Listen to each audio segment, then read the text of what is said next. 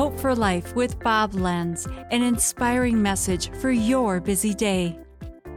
The Bible says in 2 Corinthians 5:17, "Therefore, if anyone is in Christ, the new creation has come. The old is gone. The new is here."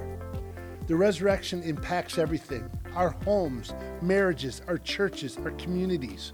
When Jesus died and rose again, he changed the game. Satan lost. Jesus conquered death and hate.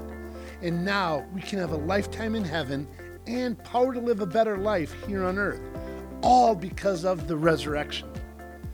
But pray for America. God help us. Christianity is on the decline in our country.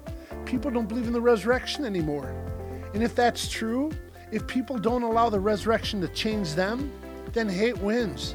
If there's no resurrection, then sorrow wins, then emptiness wins, then hopelessness wins, then Satan wins, then death wins. My prayer, my hope, is that the resurrection would interrupt your story. When you believe Jesus died and rose again, everything changes. Your story gets a new direction and a new ending. You're a new creation in Christ. This has been Hope for Life with Bob Lenz. Discover more at lifepromotions.org.